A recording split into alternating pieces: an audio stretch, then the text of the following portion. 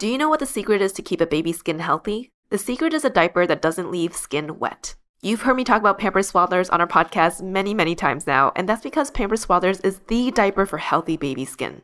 Pampers Swaddlers absorbs wetness better than the leading value brand and provides up to 100% leak-proof skin protection and up to 0% skin irritation. And if you're a fan of Pampers, you've got to check out their new Pampers Free and Gentle wipes, which clean better than Huggies Natural Care and are 5 times stronger, so they resist tearing during a diaper change. With Free and Gentle, mess meets its match. And if you're like me and you love saving and getting rewarded for something you gotta buy anyway, like diapers, don't forget to download the Pampers Club app today and earn Pampers Cash. You can redeem your Pampers Cash for exclusive Pampers coupon savings and rewards. Try Swaddlers with new Pampers Free and Gentle wipes for healthy baby skin. For trusted protection, trust Pampers, the #1 pediatrician recommended brand. When you need mealtime inspiration, it's worth shopping Kroger, where you'll find over 30,000 mouth-watering choices that excite your inner foodie. And no matter what tasty choice you make, you'll enjoy our everyday low prices, plus extra ways to save, like digital coupons worth over $600 each week. You can also save up to $1 off per gallon at the pump with fuel points. More savings and more inspiring flavors make shopping Kroger worth it every time. Kroger, fresh for everyone. Fuel restrictions apply. Welcome to ABG, Asian Boss Girl, a podcast for the modern-day Asian American woman. My name is Mel. I'm Janet. And I'm B.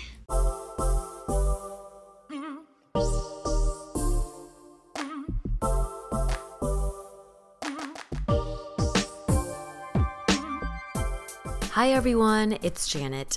I just wanted to give a warning that this episode contains content about domestic violence. We encourage you to listen or skip this episode and check out one of our many other episodes at your own comfort level. Thanks again for all of your support and happy listening. Asian Boss Girl celebrates empowered women of all Asian backgrounds in all forms. Today's guest is someone whose embodiment of courage and power is reflected through her physical prowess as much as her inner strength.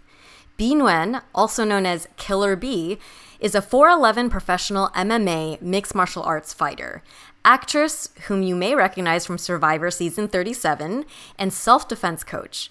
From a young age, this Vietnamese refugee learned how to work hard and fend for herself. At the age of 14, she ran away from home and was in an abusive relationship from 16 to age 20. After escaping that relationship, Bee sought an outlet, a way for her to reclaim her power, which she'd grown disconnected from during those especially tumultuous years. Today, Bee's work includes sports agency and representing mentoring female athletes, and also focuses on empowering women to raise their voice. Special thanks to Isabel Tran, Bee's niece and ABG listener who made this introduction. In our initial correspondence, Isabel sweetly said, "I may be biased as her niece, but watching my aunt's journey as an immigrant, domestic violence survivor, and now boss girl has been a truly humbling experience." So please welcome Bee to the Asian Boss Girl podcast. Yay! Thanks so much for being here, Bee. I'm so excited to be here. I've heard so much about your podcast, and I love what you do and what you represent, so I'm excited. Oh, thank you. Just for context for our listeners, Bee's niece actually wrote into us and shared her story with us, and we thought she had such a fascinating background. So, we don't want to hold her story from you all, so we're just going to dive right into it. Bee, could you take us back to the beginning? Let us know a little bit about your background. When and why did your family immigrate to America? So, my dad fought in the Vietnam War a long time ago, and when my eldest sister was 16, she traveled by herself to America via the boat back then. And so we came in 1995, and I guess that was just when she was ready to, I don't know how she managed it, but she got the entire family, which is a family of 10. Oh my gosh. Yeah, to the United States. She came here via boat, became an engineer, became really successful, and then brought her entire family over here in 1995. So that's when we came over. I thought we were going to Disneyland, which I guess we eventually did, but I didn't think we were staying, Oh my gosh. How old were you, Bee? My sisters make fun of me because I always change it up. I was like turning 7, I'm pretty sure. I was 6 turning 7. I can't be more than a year off, guys. 95. Yeah, I was turning 7. So I was young, but I still remembered a lot of things from Vietnam in my childhood. Dang, that sounds like crazy. I feel like your sister just sounds like such a like empowered, like boss, strong, resilient woman to be able to not only come here by herself on a boat, but like to bring her family of 10 and become an engineer in this new country, this new life of hers. And then you did mention, you were 7 when you came over. How were those early years in America for you and your family? Like, do you remember having these like any dreams of like as of how you wanted to be as an adult when you came? Like, walk us through your early years in America.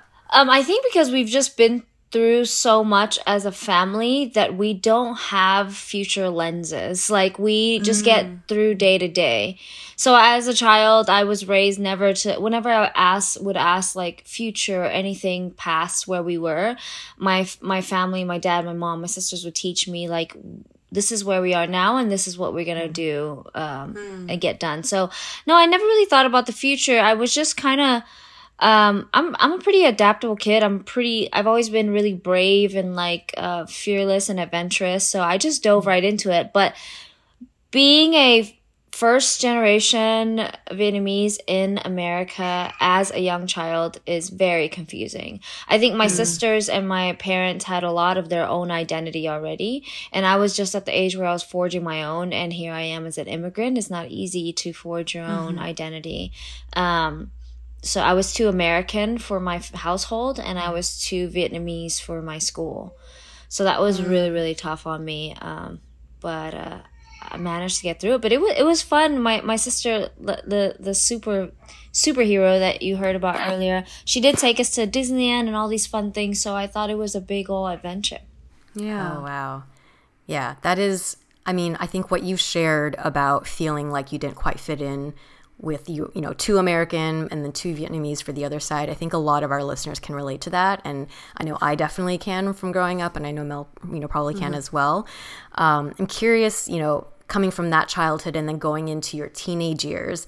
Our teenage years are usually pretty tumultuous, and they're also some of the most formative years. And we learned that, at the age of 14, you left home and you got into a relationship 2 years later with someone who hurt you deeply. Just diving right into the the deep stuff of your life, because your life is so interesting. Could you tell us more about that period of your life? Yeah, just a little bit of background of what happened during my preteens, which, growing up as an immigrant family, you grow up pretty quickly. So that was pretty much my teens at 14, I grew up in a large family, 6 sisters, 7 girls, 2 boys. So my parents are tired, and they basically, a lot of Asian American families can relate. The parents are so tired by the end of all these kids that they just provide for you, And my real true like parenting and molding of who I was came from my sister Thuy. And when I was 13, even earlier, I think when I was like 12, she left to college. And so I was left with my parents my dad passed away at 83. My mom is now 72. So they're a lot older than me. And so I was left with kind of estranged parents a little bit. I was closer to my sister Thuy.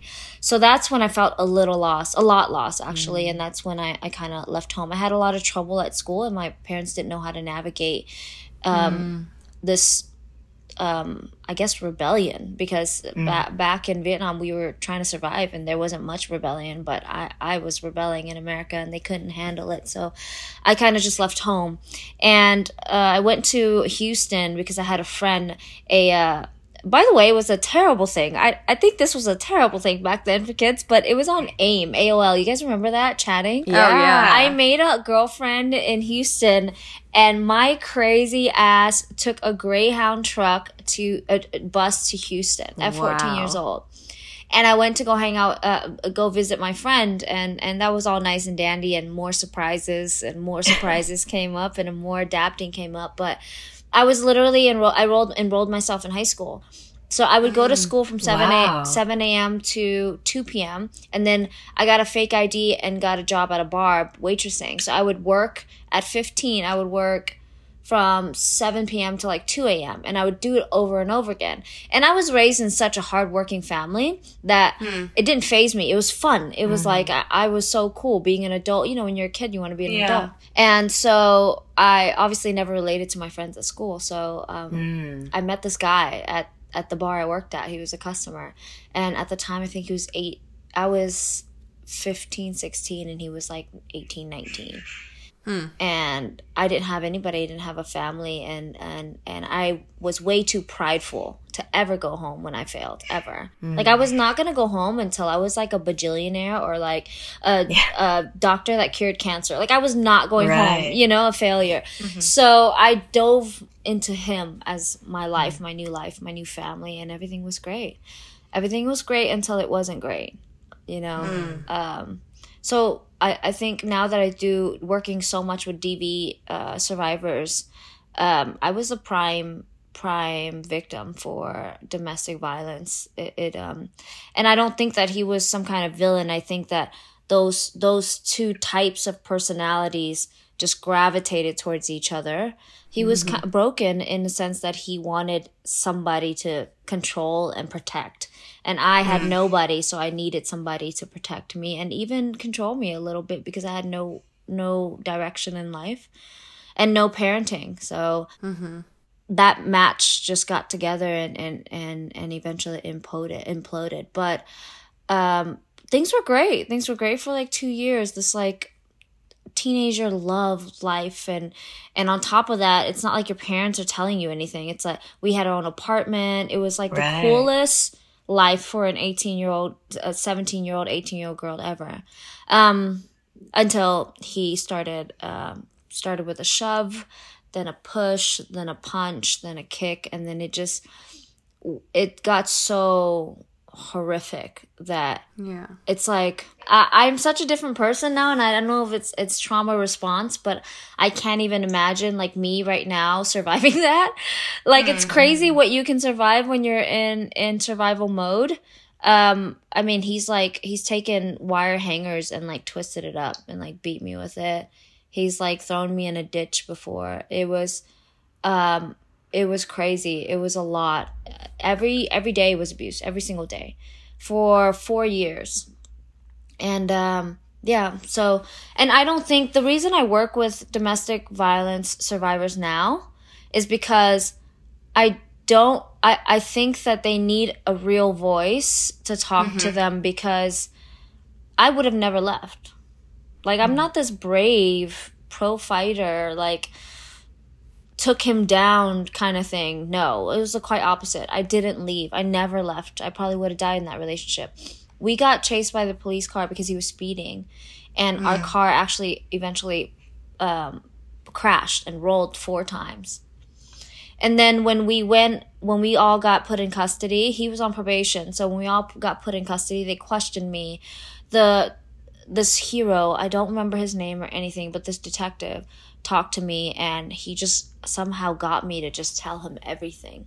I've never told anybody that before, but I told him everything. They saw the bruises and the cuts on me, so they knew a little bit about what was going on. And because he was on probation, they put him away. I think he got 20 years. Oh, wow. And after, I visited him for a whole year. I supported him. I visited him, put money on his books. This is the important thing. This is the reason why I had to step in and work with DV survivors, because it's hard if you don't relate. It's hard if somebody's just talking at you and wanting to help you like a project. Like, I wanted everyone to know. I wanted them to know, like, I know how hard it is. I didn't even leave. You know what I mean? But I also know how good it is once you're out. So the testament is very important. The authentic testimony is very important. But yeah, I visited him for a year until eventually life showed me a different way. Wow. That was That was an incredibly powerful story. Thank you so much, B, for your vulnerability and for opening up. I feel like just for all of our listeners out there, and probably for a few specific, that might be very true for them. And I thought you had such amazing takeaways. It's obvious that you've had time to kind of reflect, right? When you're saying, like, I can't even today imagine that I would have been in that place. What struck me with your story that was interesting is that it was so slight progression. It wasn't like an automatic. You said you guys were together for 2 years, and you being, also your story is incredible to from at the age of 14 to go away and really become so independent and hardworking and self-sufficient. And it's like a dream life to be able to be an adult at that age and live with your boyfriend. And to hear how slowly it progressed into that. And then to your point, even after by luck that he's arrested, that you still feel a pull towards him. I think that is such a probably truer reflection of how domestic violence exists, but is not what we would usually see captured in media or how people would think. Right. Yeah, it's by luck that he got arrested, and the reason I tell these stories is that, like, now I look at what I've done because of that luck, but you can't wait for the luck. You have to make your own luck, Yeah.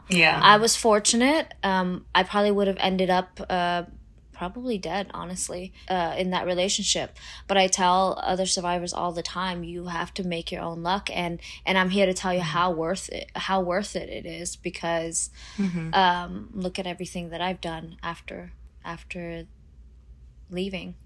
Yeah. No, I want to echo Jan and say thank you for sharing your story. I feel like you put a lot of things into perspectives, and I feel like in some, I don't want to say this, but in some ways I think like entertainment media, it does kind of like, I don't want to say like they depict domestic violence in a way that's so extreme. I'm not saying it's not, but you don't really understand how the minute little actions can really find yourself in the situations, because this is really random. But your story, it reminds me of this book I read, and I think it's based on like maybe true events, but how it's about this girl who literally, she got into a domestic violent relationship, but it mimicked the same dynamic her mom had with her dad. And she told herself, I don't want to be in this situation, but through a little shove, that was an accident, through a little push and all these things, she didn't know how to say no. She didn't know how to leave a relationship. She was like, oh, this is just, it's always once in a while. It's not all the time. Right. It's so easy for people to separate themselves. And I'm here to tell you, you're no different. It literally was love. It was bliss.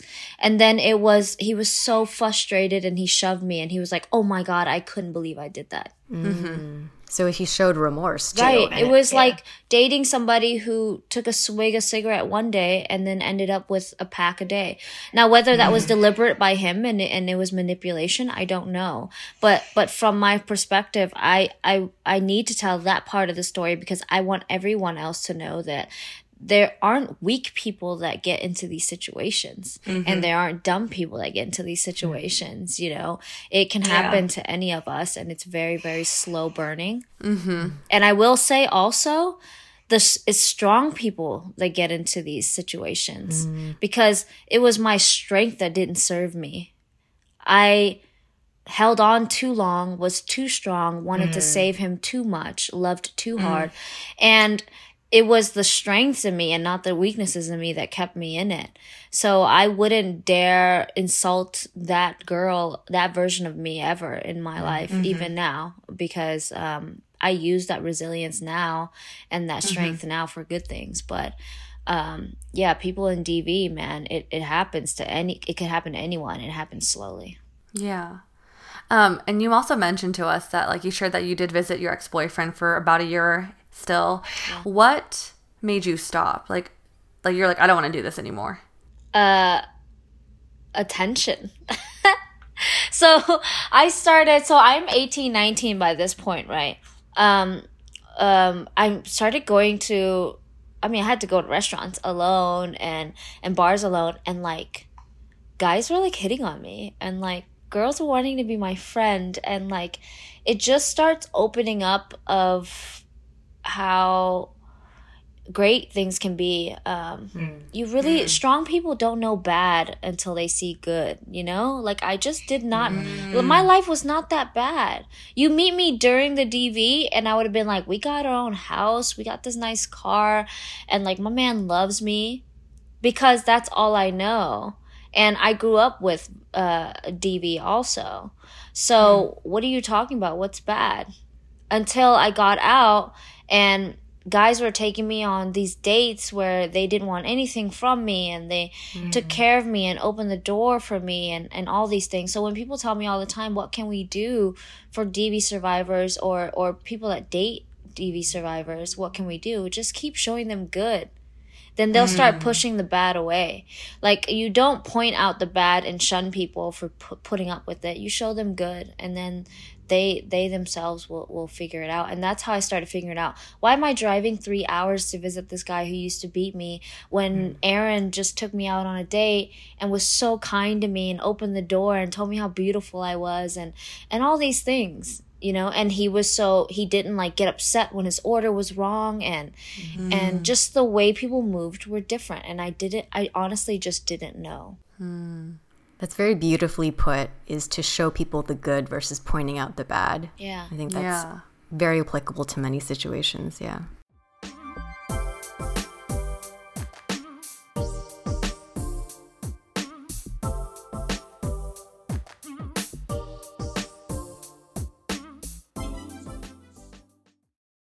Do you know what the secret is to keep a baby's skin healthy? The secret is a diaper that doesn't leave skin wet. You've heard me talk about Pampers Swaddlers on our podcast many, many times now, and that's because Pampers Swaddlers is the diaper for healthy baby skin.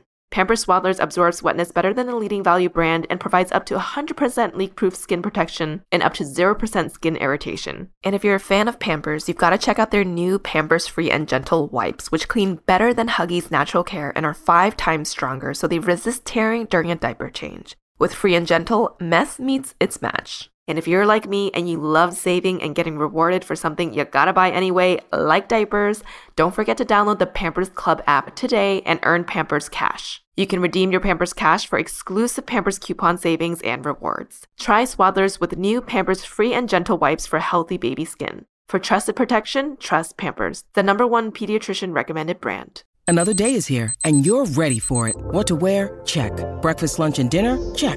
Planning for what's next and how to save for it? That's where Bank of America can help. For your financial to-dos, Bank of America has experts ready to help get you closer to your goals. Get started at one of our local financial centers or 24/7 in our mobile banking app. Find a location near you at bankofamerica.com/talktous. What would you like the power to do? Mobile banking requires downloading the app and is only available for select devices. Message and data rates may apply. Bank of America NA, member FDIC.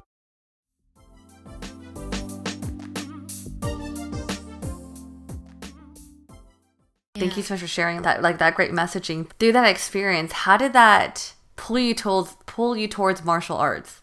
So I've always been really strong, but that situation, there's like this up and down of like good and bads, right? So the good part is now I realize my value, and I'm like, what the hell was that I was in? Then the bad part was like, damn, bitch, you were in that? Like, where is your sense of confidence? Like I shunned myself. I shamed myself. I was like, why were you in that crap? Blah, blah. So I realized, I was like, I need some confidence. Like, I need to feel like a bad bee again, and like a boss babe and a boss bitch, you know? So I was like, I'm going to go take a self-defense class. Couldn't find any, so I took a Muay Thai class. And the first class, I remember in Houston, I think it was already broken, to be honest. It was quite dramatic. I kicked it and like the bag shattered. Oh, and wow. like, I know, I felt so badass. And apparently I was like pretty good. So the coach asked me, like, would you ever train to fight? And I was like, what are you talking about? Like, I always got in trouble for fighting in school. Like, no. But he was like, no, look. And he showed me fights. He was like, women get paid. They like get famous. They get like praise, and they get like, they get like platforms to do all these things. And I was like, whoa. So that's when I started fighting. Wow. So it's someone who, because it was an accident that you basically showcased your talent in this industry, or in this type of, in this type of sport, and someone saw it and basically kind of like scouted you. Yeah, it sounds like. Most definitely did. My life seems to be full of unexpected accidents and luck and that led me to where I am. But yeah, I think he just scouted me, and I was like, hey, let's do it. And I went into the fight. I had a fight 4 months after that, which is like crazy now. Wow. Yeah, that's so quick, right? Insane. And so I did a fight, and she was like this pro, and I was set up to lose, and she threw like straight jabs and just looked pretty shadow boxing. I saw her warming up. I was like, I don't look like that. So we go in there. I'm like brawling, ugly ass punches, kicks. It was disgusting. But I was like not letting up. So I broke her. I dropped her like 3 times. Wow. She like quit in the fight, kid you not. Then she retired from fighting that night. And wow. Yeah, it's on YouTube, actually, my first fight, and it's horrendous. And don't watch it. I don't know why I just said that on a podcast. Don't go watch it. It's horrific. But I realized that I was made for this. And then coming out of what I came from, that was the first sense of like identity, you know? My identity was not going to be like a survivor of DV. I was going to do something else. And I found what I was going to do. And I was like, I'm a fighter. Like quite literally. And that was always like my super secret kind of Clark Kent moment of like, I never spoke about my story. I just kind of just did me. So, but underneath I was like, you guys have no idea like the shit that I've been through and what I'm really fighting for. So when I kick your ass, if you really knew what I went through, like you would like, this is a powerful moment. Like, I literally told myself all the time, I was like, this is like, they have no idea. Like, I really just want to fight and let it out. So that was my therapy. That is amazing. Yeah. To find a way to channel all of that negativity that you've been through and turn it into something powerful and positive. I'm sure, like you're saying, it's like what's interesting about martial arts is that you've said that that's kind of taken a form of identity for you. How do you think martial arts influences the way you approach life? It gives me confidence. It gives me community. I mean, in order to do the sport, you need coaches, you need teammates, all kind of those things. And it taught me discipline, but not the discipline, just like people think waking up and working out and always showing up and not being lazy. Not that discipline. The discipline of saying something fucked up one day, but returning to that gym the next day. I never really learned that before. I always ran away, you know? And for me, like, no matter what, I lost a fight and got knocked out. Actually, I've never been knocked out. But if I lost a fight, I would go back. I would be disciplined with my emotions and my pride and check my ego. And that really built my character. I think that... because I was born with strength. I was born with resiliency. But what I had with ego, I ran away from my problems and I didn't have identity. So martial arts gave me everything else that I needed in life to fulfill, I think, my destiny. Wow, that's beautiful. I loved how you say, to help you, even if you had the work and the ethic, which I think people think so much automatically about. But for such a powerful sport, it does require you to be able to check your ego a lot, which is... I did not think about that. Yeah. That's the biggest thing, I think. There's so many people. There's been like NFL players who come in the gym and is like, I want to spar. And coach will put them with me. I'm like 5 feet tall, you know? And like if they couldn't give me props, if they got mad, they weren't built for the sport. You know, like you don't see 12 packs in MMA. You don't see super ripped people in MMA because it's not about working out and dieting. It's about like mental discipline and mental control and checking your ego, you know? So that's why I love this sport. Whoa.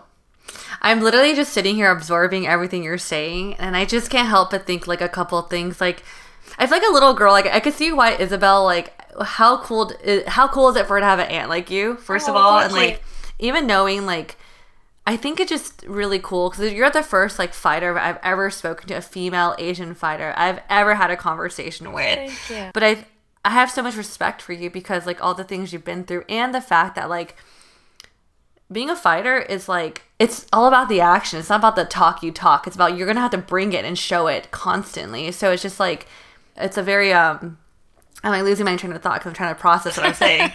But I think with what you do, you really have to be true to who you are as a person, be mentally and physically very strong. But like you said, the mental game is like, what's the thing? That's the thing that needs to be consistent throughout. Yeah.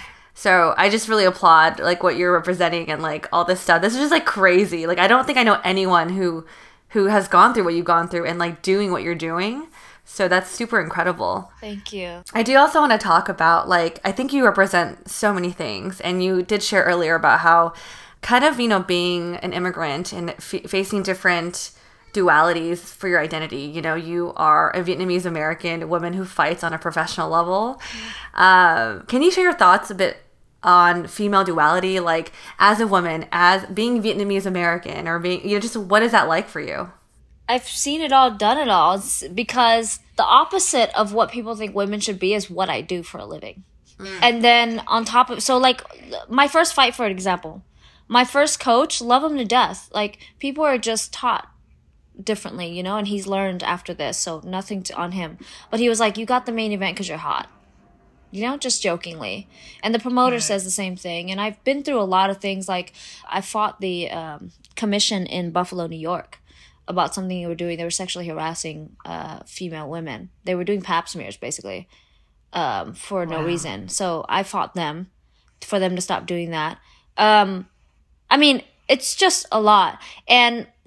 But I'll fight all those battles all day long. Mm-hmm. But the one thing that I still continuously fight all the time, and I want to tell women, is the duality thing. Is that people will always tell me, like, if you lose a fight, oh, it's because she's taking too many pictures on Instagram. She's too worried about modeling. You know what I mean? And it's never, or when a fighter has a baby, they think you're going to suck and your career's over. But here's the thing. I've done movies, I've done TV, I've done modeling, I've done whatever the hell I feel like doing because I don't let people tell me what to do. You can do it all. Like, you can do anything. Life is literally not a test. It's an experiment. It's an adventure. And, like, I just believe in women giving themselves permission to do fucking anything. And, like, having audacity to take anything. I think now that has really, I've had a lot of, like, different stages of my life, but the same message that always comes through is this one. So I really think that if anybody were to ask me, like, what do I live my life by, it's audacity. We are triple, double oppressed. For eons taught what the fuck to do, how to do it, and who to impress. And I think when you say duality, is there a word for more than two? Because it's like literally you can do anything, and women are probably the only species that can do it and do it well. So I encourage women to explore their duality, to highlight it. Be hot. Be a fighter and be hot. Take hot pictures. Be a corporate woman and be a mom. Get drunk at night and then do your job during the day. I don't care. Just like do it, That's like, I'm super passionate about it because it's like fucking time's up for limits for women. And that's why I do a lot of work with women too, because I mean, audacity is not something easy to find because we were never given it or shown it. Right. Especially Asian women. Yes. That was an incredibly empowering sharing of thoughts. I loved how you said life is not a test, it's an experiment. And I think that one line is a good perspective to take. And I think that if you live your life thinking that way, it will push you to be audacious and to go on adventures and to try things. So thank you for sharing that message. Along with, I mean, I'm not surprised now, actually, after meeting you and listening to your story, why your nickname is Killer B. but can you tell us and our listeners, how did you get that nickname? So it's that fight. Everything goes back to that fight, and I probably should watch it more. That same first fight. I walk out, and I'm like this girl who, where I come from, who's nobody, a freaking hologram in the world. People see me, but they don't touch me. They don't know me. And then I walk into the crowd and people are chanting, I think from the posters and like I don't know what it was from. Instagram, maybe? But they were chanting, kill her, B. Kill her, B. Kill her, B. And as the rounds went on, and remember I told you I was like dropping her and these things like that, I was damn near crying. So I think that they were just like, we're watching something right now, and they were just chanting it over and over again. And I was like, that's my name. And in the beginning, it was spelled kill her B, because I thought I was so slick with the words, but it got real aggressive. So, and I'm like an advocate for women. So I was like, that's not really what I mean to say. So I changed it to regular killer B. But that's where my name came from. It's like, sounds so corny, but it's actually from the people. No, that's awesome. There's a play on words there that I did not think about. Yeah. Yeah.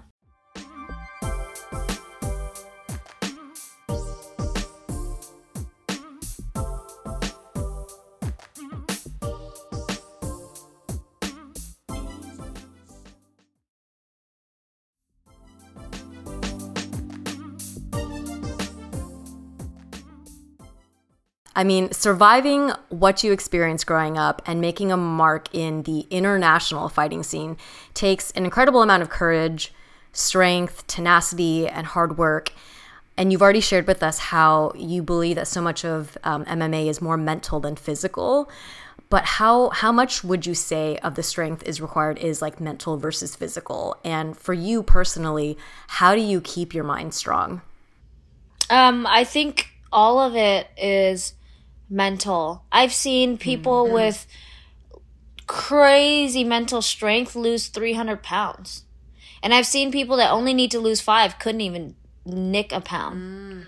You know, so your body is controlled by your mind. Everything is starts in the brain. So obviously mental is everything. I could have broken so many times. So I think it is 100%, well, it's not 100%, 90% mental. And how do I keep my mind strong? In the beginning, it goes in stages. So this is why I really hate Instagram memes and Instagram speakers sometimes, these 7-second bites, because they don't give people permission to go through stages. There's not one answer. There's not one trick. I can't be like, discipline, do it, or suck it up. I think that was what's wrong with how we were raised. They had to like quickly sum up something to teach their kids. And it was, as Asian Americans, suck it up, you know? So, but there's stages. There's different times that your brain needs different coping mechanisms. And when I was younger, it was suck it up, because it was out of my control. I'm a kid. What am I going to do? Suck it up. You know, and then as I got older, it was recognizing and allowing myself to be who I was. So self-compassion, right? So it was sucking it up. Then it grew to I needed self-compassion because sucking it up wasn't working anymore. I was falling apart. Then self-compassion kind of faded out because I started getting lazy and gave myself too much damn compassion. And so I started tapping into self-accountability. And I think it's just, there's no clear answer. You just keep auditing yourself and then giving yourself permission. It's a constant checking and balances system. And I think if you accept that, then that'll make you mentally strong. If you really just push yourself to thinking that you have to get to a point where it's just checking yourself and being strong, you'll never, ever survive your own self. So for me, how I keep my mentally strong is like, sometimes I'm like, you know what, B, it's all right. What are we going to do now? And then sometimes I'll be, get your ass up, like you're tripping, you know? So it's okay. It's a check-in. It's a constant balance system. But having those skills to tap into is important. So I think I've really worked on self-accountability and self-compassion. Wow. I'm just like, can you be my mind coach? Like, because I think what you said is like very accurate. I think when I saw this question coming, I was like, ooh, I cannot wait to get her answer to like, because she's like probably so mentally fucking strong to know this. But you're right. Sometimes you don't, like, the answer is going to change. And I feel like it's like very natural. Like, human beings evolve, but the things that worked for them previously might not work in this stage, in this season of their life, what they're going through. They just like need different things. And I think you kind of said it to the point of like, maybe you want more self-compassion today. Maybe you're like, I need to have to push myself to just get through this thing today. It really just varies on the season and where you are, right? So I love that you had to share that. Even though at first I was like, ooh, what's the secret answer? What's the one answer? Sorry, Yeah, I know. I was like, there's no secret. I was like, B got it. She got it. I think it's really cool. So I feel like, you're such a great representation for, like Asian women in the fighting scene. When you started watching MMA, which fighters inspired you? Well, my first fight that made me realize women had a career in this was Miesha Tate and Ronda Rousey. She's now my teammate and friend. But I think who I really started idolizing was Michelle Waterson. And then she became my best friend. Michelle Waterson is another one who's had so many stages in her life. And I like her because Michelle has like this, don't fuck with me, but also come here, I'll give you, like, you need a hug. Like, come to mama. It's a good balance. Yeah, Michelle has that gangster of like, no, you need to get your ass up, B. And then there's also like, B, it's okay to cry.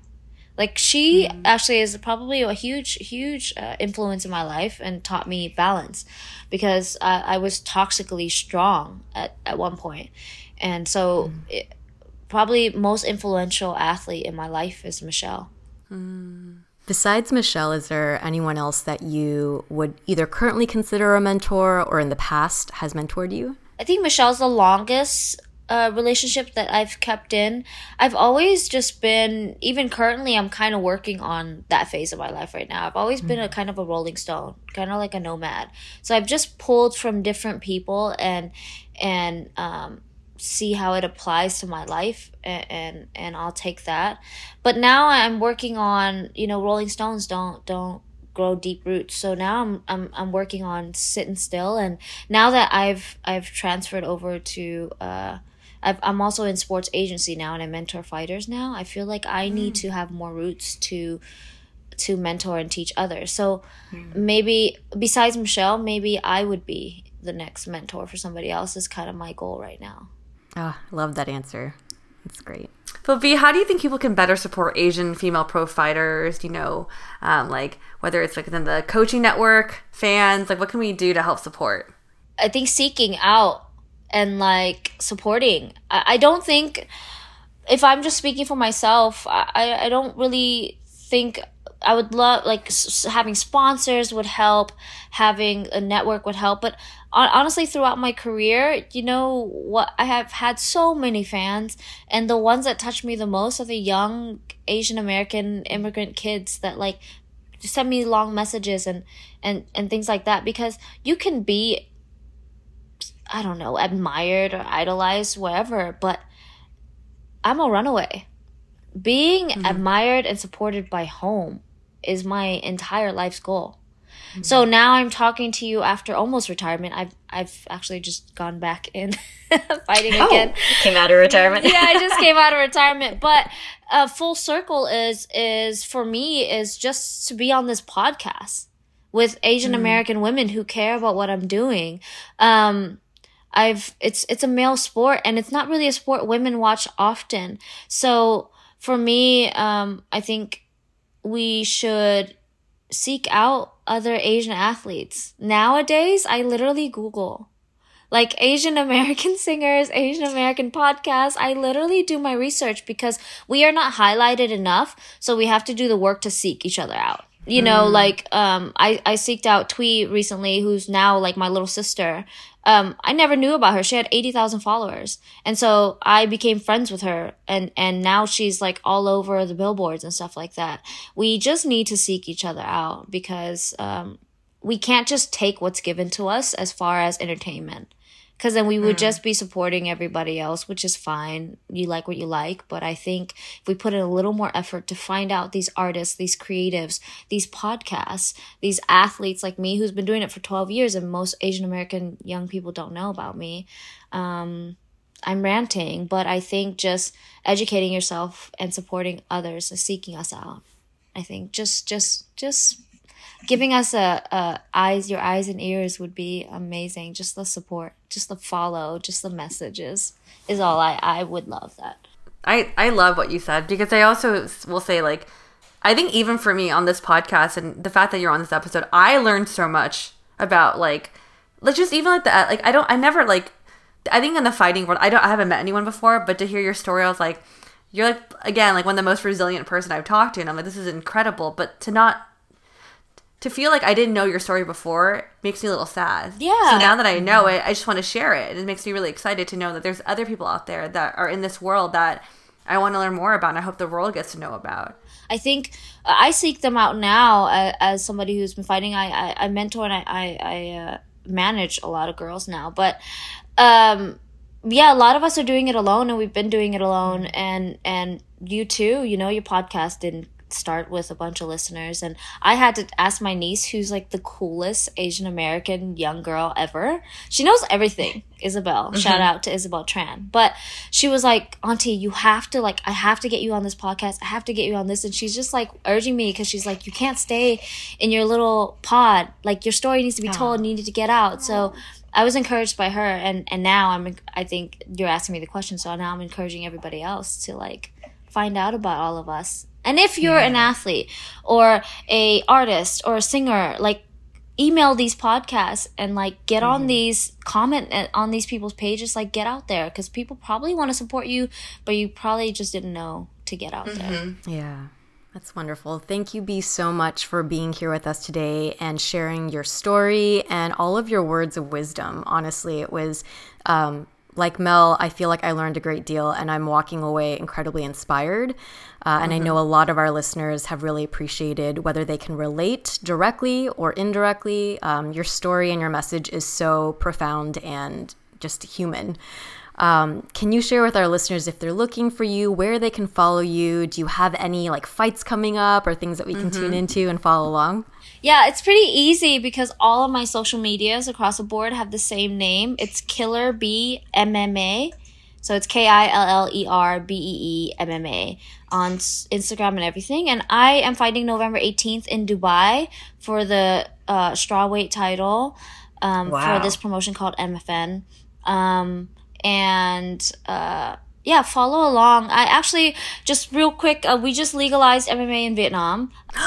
Nice. Yeah, 2 years ago, we did the very first big event from One Championship in Vietnam, and I'm super proud of it. And ever since then, they've legalized it, and my friends are working on a bunch of things in Vietnam.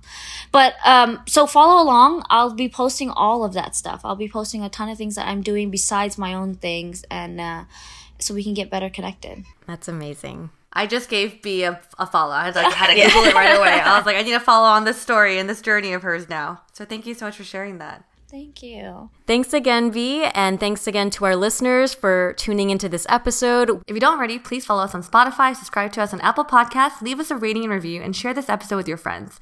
You can also support us through monthly donations at anchor.fm/AsianBossGirl/support, or get some merch at asianbossgirl.myshopify.com. If you resonated with today's episode, let us know in the comments of our IG post. And if you'd like to put faces to our names, you can find us on YouTube, where we share vlogs, an audience Q&A segment called Dear ABG, and much more. Our handle on both platforms is @AsianBossGirl. If you'd like to send a shout out to a friend, check out our Linktree and our link in bio on our Instagram and click on shoutouts. And last but not least, thank you to our super talented editor, Michelle, for working all of her magic on our episodes, including this one.